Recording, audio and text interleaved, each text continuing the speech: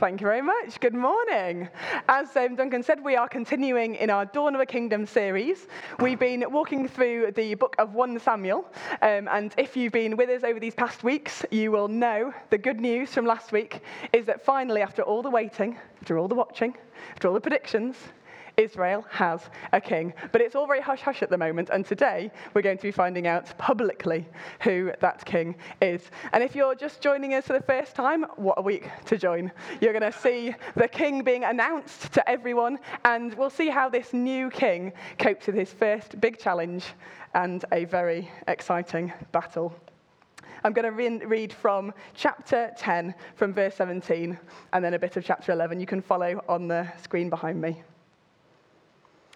Now Samuel called the people together to the Lord at Mizpah, and he said to the people of Israel, "Thus says the Lord, the God of Israel, I brought up Israel out of Egypt, and I delivered you from the hand of the Egyptians, and from the hand of all the kingdoms that were oppressing you. But today you have rejected your God, who saves you from all your calamities and your diseases, and you have said to him, 'Set a king over us.' Now therefore present yourselves before the Lord, by your tribes and by your thousands."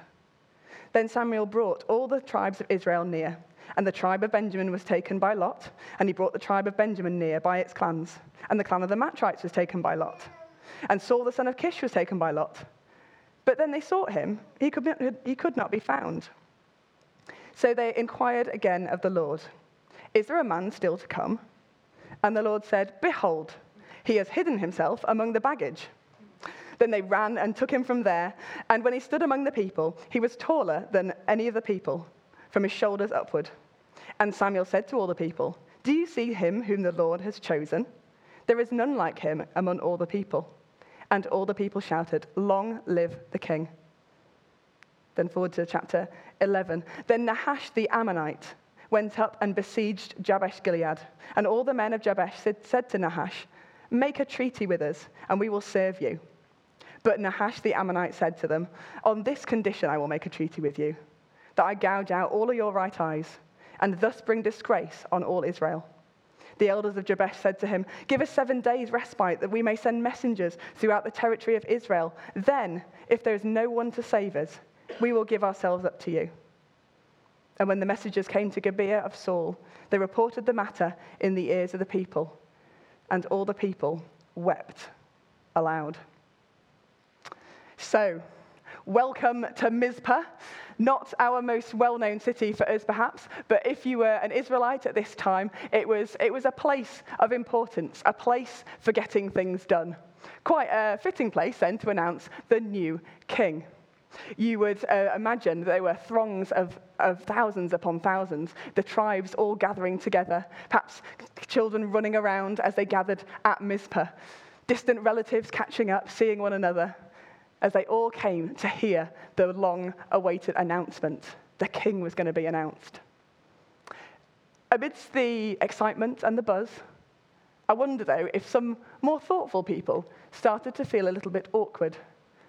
As the time came for Samuel to announce who the new king was going to be, perhaps some of them started to recollect another time, not long ago, when they were gathered in this very same spot. You see, it was only a few chapters back in chapter 7 when Israel were gathered together here at Mizpah.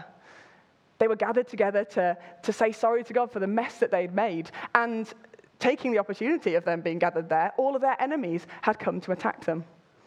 They'd cried out to God, and God had thundered from heaven and miraculously defeated them. It was a victory place. This was the place where victory happened. God's victory. God had looked after them.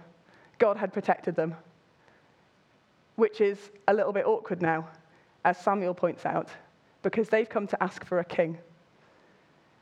Samuel reminds them in this passage that God hasn't ever been unfaithful to them. God, as their king, has led them out of Egypt. He's protected them from all of their enemies. He's guarded them. He's delivered them from their distresses and from their calamities. God has been a good king, make no mistake. God has been a faithful king to them. But still the people said, "No, we want a flesh and blood king, like all the other nations have." And in doing that, we know that they rejected God. Now, I could understand it if God said, fine, you go have your king, I'm off, and abandon them to their inevitable fate of messing it up. Or perhaps he'd destroy them in his anger. But God doesn't do any one of those. He's gracious and loving and kind, and he says, I'll give you a king. I'll choose you a king. And last week we heard how a man called Saul, just going on an everyday donkey hunting errand, was accosted by the prophet of God, this same Samuel, and told that God had chosen him to be the next king, Israel's first king. So Saul and Samuel know what's coming. They know who the next king's going to be. But for everyone else, it is hot off the press news. They're all gathered waiting. The lots are being drawn. God's way of narrowing down who the king's going to be. First, it's the tribe of Benjamin. Oh, it's from that tribe. Okay. Next, the clan of the Matrites. Whoever they were feeling quite lucky at the moment. Then, son of Kish, one of Kish's sons. And then finally, it's Saul. Everyone is on the edge of their seats. It's finally been named. This is the new king. And of course, Saul already knows this, so he's ready and waiting. Except that he's not. He is rather embarrassingly absent. They have to check with God, where is this Saul, this son of Kish? And God has to tell them, well, actually, he's hiding in the baggage. Where they go and run, and they bring him out from there. What on earth is he doing there? He knew he was going to be king. Now, we saw last week that Saul actually doesn't have a very high opinion of himself. When Samuel first told him he was going to be king, he said, look, I'm from a tiny, tiny tribe with a poor reputation. I can't be king. It's not a job for me. He was probably feeling like the word that was brought earlier, I'm not worthy. I can't be king. But Samuel had reiterated the fact that God had chosen him. God had said that he was going to be king, and so that should have ended it all. Except that it clearly hasn't. Here Saul is, still hiding in the baggage. Now, I wonder what was going through Saul's head. Surely he was thinking about his reputation, his tribe. Surely there was fear going through his head. What if I mess it up as a king? What if I'm announced as king and the people don't even accept me?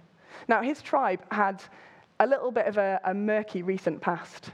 They'd been involved in some horrible things, and they were probably lucky even to be invited to this. Would they want a king from that tribe? Lots of things going through Saul's head. 1,000 reasons, actually, why he shouldn't and couldn't be king. But I don't know whether you can relate to that, because I think there's 1,000 reasons why any one of us shouldn't and couldn't step into the things God's called us to. 1,000 reasons why we can't do the things he's called us to. We, obviously, not many of us in this room are destined for royalty, although if you are, I'd love to chat to you afterwards and find out which country you've managed to get yourself in line for. But we learn from the Bible that God has unique plans for us. He's called each and every one of us. He has works set apart from us from before the beginning of time that he has for us to walk into. Things that only we can do, plans to use us. And he calls us to those. But in ourselves, there can be 1,001 reasons why we feel inadequate, unworthy. Maybe it's guilt at something that we've done. Maybe it's shame of things done to us, or perhaps of our family background. Maybe you're used to being looked down on. 1,000 reasons why we shouldn't and couldn't do what God has called us to. But the fact is that we don't get the final say. And if God says he has called you to it, it's because he knows you, he made you, he's your maker. He knows exactly what you're called to do. And by the power of his Spirit, he enables you to do it, even if you feel like it's impossible. Now, this isn't the world's way of dealing with our insecurities. We see in our passage, and you'll see if you go on Facebook at any given time, that the world's way of helping you when you're feeling low about yourself is to give you a pep talk. Think positively. Mind over matter. Forget about the negatives. Ignore the haters. You are a star. Just be who you are. Which is all very nice for a moment. And I'm sure it was lovely for Saul to be reminded of how tall he was and how handsome he was and how, therefore, what a good king he would make. But actually, I'm not sure that really would have helped him. It's not what he needs to hear. He needs to hear the truth from the living God, his maker, who made him and the one who empowers him. He needs to know from him that he is called. For me personally, over the past months, God has been taking me to task over this. I've had him revealing to me over months as I've prayed and just considered the way I behave in certain situations and realized that actually I'm like Saul. I like to hide behind the baggage of my own insecurities. Yes, I might tentatively respond to God when he calls me to do things, but actually I find it hard to walk confidently into the things that he's called me to. I've been reluctant to believe him when he said that I am called. And actually, he's been breaking that in me and teaching me to walk differently. Because although I've got 30 plus years experience of knowing how well I can mess things up and how insecure I can be at times, he's got an eternity of experience. He conceived of me in eternity. He made me, fashioned me. He knows exactly what I'm called to. He knows exactly what he's made me for. And he has the power to enable me to do it, even if I think it's impossible. I wonder if you could relate to that. If you ever find yourself similarly hiding behind the baggage of your insecurities. Maybe it stops you taking opportunities that God brings to you. Or maybe it stops you walking in the confidence that God really is using you. That he's not just using you until someone better comes along. He's actually got a plan for you. I believe that God would actually want to give some of us a loving shake this morning. Say, come on, get up out of the baggage. Your name's being called. I've got exploits for you to do, adventures for you to go on. Come on, come with me. Follow me. But maybe you find one of Saul's other tactics of avoiding the call of God more tempting. You see, we read on and we find that as Samuel dismisses all the people back to their homes, Saul also sneaks off home, not to go about his kingly duties, but to get himself behind his beloved plough. Now, you must imagine that Saul must have been quite a ploughman. He's a tall, strong man. We know from previous chapters that he's wealthy. His family have got quite the farming business. They must have seen him in the fields, ploughing away behind his sturdy oxen and think, there goes a man who can plough. He's got success. He's probably earned Ploughman of the Year 5 years running. And believe me, I'm sure all the young ladies thought, wow, one day I want a ploughman like that. He was a man of success. He had some ability. He'd enjoyed a comfortable, successful life. And that is good. And that is right for him. And that was exactly what his Father in heaven had given him to do until now. Because actually, Saul, what are you doing ploughing in a field? You've been called to be a king. There's nothing wrong with ploughing in a field, but you have a calling that is different. Your calling has changed. You need to put down your plough and come about kingdom business. I don't know whether you can relate to that. I think all of us find our lives busy. Perhaps you have a busy job or a busy time serving in your spare time. And maybe you found some success. You might not be top of your field, but you're good at this. You can do this. This feels comfortable. This feels right. This feels good. Perhaps it's something that God has called you to, and you've known his delight and his smile on you as you go about it. And if that is what God is still calling you to do, then go for it. Enjoy it. Enjoy his smile on you as you serve him in whatever sphere he's put you in. But there might be some people here today, like Saul, who know deep down that you've been called now to something else. Maybe something that God's been stirring in your heart. Maybe his plans for you are moving on. And he's calling you to put your plough down, step out of your comfort zone, and follow him. Come on, he says. We've got a kingdom business to attend to.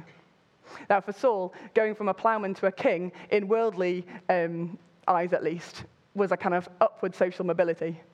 You kind of wonder, why doesn't he just put his plow down and get on with it? But for some of us, when God is calling us to something, it's not always into something more glamorous. It's sometimes into something that seems less worldly wise, less attractive on the outside. But actually, it's something that you know that God has got for you to do, something of eternal value, something he's prepared for you to walk into. And he's saying, come on, we're about a kingdom business. Follow me. So Saul is busy ploughing away and puts his plough down, comes down out of the field, and hears the sound of weeping. We're told that news has arrived in Saul's city. News of a terrible enemy. Now, Nahash the Ammonite was a horrific adversary. He didn't just attack and steal and kill. He maimed and humiliated. He had a habit of gouging out the right eyes of the fighting men of the city. And all those who had avoided that fate had gathered in a city called Jabesh Gilead for safety. Just imagine what it would be like to live in that region at that time. The pride of their city, their armies, their young men. They would pass them by maybe on the way to the marketplace as they went from village to village. And instead of heads held high, heads low, humiliated and ashamed, maimed.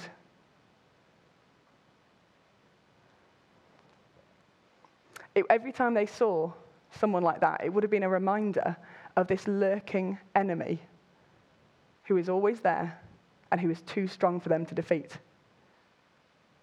Imagine the pressure, the distress over all those months. And then it finally comes to a head. Not satisfied just to taunt and torment them, he now marches on their last city to take it. Now, the strange thing is they don't do what would be obvious for the people of God to do in this situation. They don't call on God. It's clear that they've not only just rejected God as their king, but kind of forgotten him in any meaningful way. And instead, their first reaction is to go out and surrender, to beg for their lives. Now, Nahash, being the type of enemy that he is, he won't just accept them being his servants, as horrible as that would be. No, he's determined to humiliate them. Oh yeah, he'll have them as their servants, but you've got to have all your eyes gouged out. He's determined to bring shame on the whole nation of Israel. And so in desperation, they finally think of another plan. They decide to call for help for Israel. Again, you wonder why they haven't done this before. After all, they are part of Israel. But there's a bit of a past for this city as well. See, there have been times in the past where all of Israel have been called out, their armies, to get a job done, to sort something out. And these guys were the ones who stayed at home, shirking their responsibilities. Maybe they thought, if we call on our brothers across Israel, maybe they won't come. Maybe we'll be met with silence. Or maybe they'll just remind us of the fact that actually you don't deserve us to come out for you. Where were you when we needed you? Reminded of their guilt. But in desperation, they do. They send messages and they arrive at Gibeah. And when they get there, they're not met with action. They're met with weeping. Saul comes down, and remember, this is the same Saul who was hiding in the baggage, the same Saul who was hiding behind his plow. He's not showing a lot of potential as a rescuing king, but something changes. God's Spirit rushes on him, and when he hears the news of what Nahash the Ammonite has been doing, God gives him a holy anger. He is angry. He is cross, and he sends out a terrifying call to all the tribes of Israel, saying, "Come and fight." See, the people of Israel might have been naturally full of inaction, but God is on the move, and God goes out among the tribes to make sure that they respond to him. Soon there is an army gathered, and word is sent to Jabesh Gilead. Hope is on the way. Rescue is coming. Just imagine for them what that must have felt like. They expected silence, and now they know a rescuer is coming. They expected to be reminded that they didn't deserve a rescue, but instead hope is coming. I can imagine one of the watchmen on the walls looking out beyond the enemy camp, maybe some glowing torches scattered across, vast on the hillside, and yet straining beyond that into the darkness, trying to see, has the rescuer come? Is our rescue here? Maybe as they listened, they could hear distant vibrations. Is that the rumble of a marching army? Has it come? As the dawn begins to break, perhaps they could start to see the faint outlines of a great company of people, the army of Israel, descending quickly upon them. And then in the middle, one man, head and shoulders above all the rest, the King.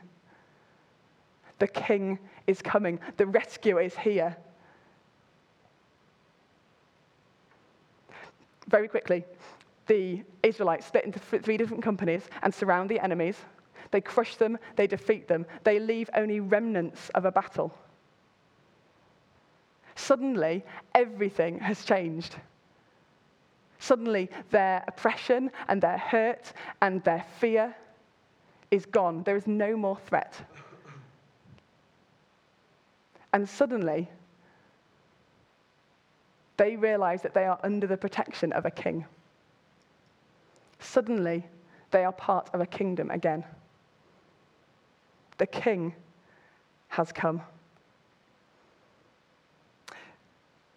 I wonder in the days that passed after that, as they walked around, they would have learnt to walk in a different way, with their heads held high, in confidence. They still would have had wounds.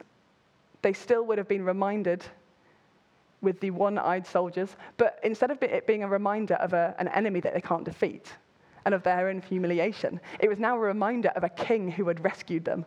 It was a reminder of their enemy's defeat and the fact that they were now under the protection of the king. They had a future. They almost certainly had other enemies to fight in the future, but they knew that if they needed help, the king would come. When they called, he would answer. And suddenly, that changed everything. They were answered by the full force of a king. See, this is probably one of Saul's finest moments as king. Not just because he responds to God and does the right thing as the king of Israel, but because he fulfills his ultimate purpose as a king who is a signpost to a better king. You see, Saul was never riding over that horizon, head and shoulders above the rest, just for the people of Jabesh-Gilead. He was pointing to another king who would ride to the rescue. See, it's not only the people of Jabesh-Gilead who need a rescuer. All of us need a king. All of us need a rescue. All of us find ourselves isolated, like the people of Jabesh, isolated from our God because of the things we've done wrong, because of our shame and our guilt, because we've rejected the King of Heaven and thereby cut ourselves off from the life giver, leaving ourselves with just death. All of us need a rescue. And actually, all of us, in isolating ourselves from the king, leave ourselves vulnerable to a very real enemy who wants to oppress and hurt and humiliate us. None of us, like we were reminded in our worship, deserve a rescue. None of us. And yet, in spite of all that, God, in his ferocious love, will not leave us be. When we call, he won't answer with silence. He won't answer with condemnation. He won't remind us of our guilt. But he comes marching into our lives with freedom and hope. See, God gives sin and death a beating. And he did that not just with the sword like Saul did, but he did it on the cross. You see, when our King of heaven came to earth, he came to earth as a flesh and blood king, just as we'd asked for, actually. A flesh and blood king, incognito, living a perfect life.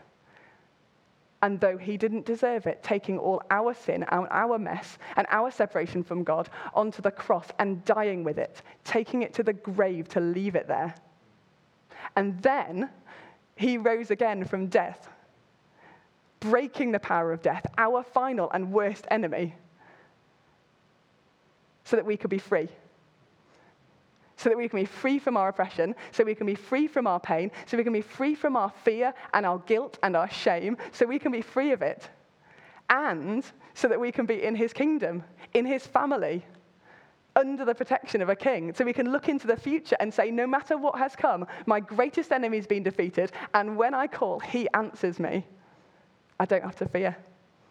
I've got a future. See, I wonder whether you find yourself here this morning aware of your isolation from God or from people, feeling oppressed, guilty, or ashamed. Well, there's a king who will answer when you call on him. He doesn't answer with silence. He doesn't answer with condemnation. He doesn't remind you of what you've done wrong. We know we don't deserve it, but his ferocious love for us means that he will not leave us hanging. He comes marching over into our lives. And actually, he's marching over the horizon into our lives this morning. Whatever you are facing, whatever enemy you are up against, he is here by his Spirit with power to come and release you, to set you free, and to give you a future. And that's actually why we gather here on a Sunday. We don't have any particular lack of biscuits or speaking or music at home, because that's what YouTube and internet shopping is for. We gather because we are the family of God. We are the people, a kingdom people. And we gather together to celebrate him, to worship him. And there's a place for you here too. If you don't yet know him, if you don't yet know this king, there's a place in his family for you. And you can call on him this morning and leave knowing that your future is under the protection of a king. And finally, just imagine the party that must have gone on in Jabesh that night. The dancing, the music, the eating, the drinking. It must have been amazing. It must have been something to behold. All that anxiety, all that fear that must have been built up over the months just dissolving away. All the disgrace and just the reserve melting away as they learnt to laugh again. A hilarious new freedom, no longer looking over their shoulders. They must have had quite a celebration. They still have had problems, but they knew they had a king. And he would come when they called. And that's why we celebrate and sing. That's why we worship. That's why we make a fool of ourselves, sometimes dancing and singing and waving our arms. And that's what we're going to do now. We're going to celebrate him. We're going to worship him. We're going to enjoy the fact that he has rescued us, that he has set us free. We're like the people of Jabesh Gilead. That's exactly what our lives are like. I was oppressed. I was tormented. I was ashamed. I was in fear and guilt, but now he has rescued me, and I have freedom, and I have joy, and I have a hope for the future. And that same offer of freedom and joy and hope is there for you too. If you don't yet know him, then you can call on him. As we sing and as we celebrate, if you're not sure that you can say, I know this king, well, what a great chance to call out to him, maybe just even in the quiet of your own heart. Because we know he doesn't answer with silence, and he doesn't remind you of your guilt. But he comes loving and powerful into your life so that you can know him. Why don't we stand? We're going to worship him. Just reach out to him in your heart. He's your king, and he's coming to you.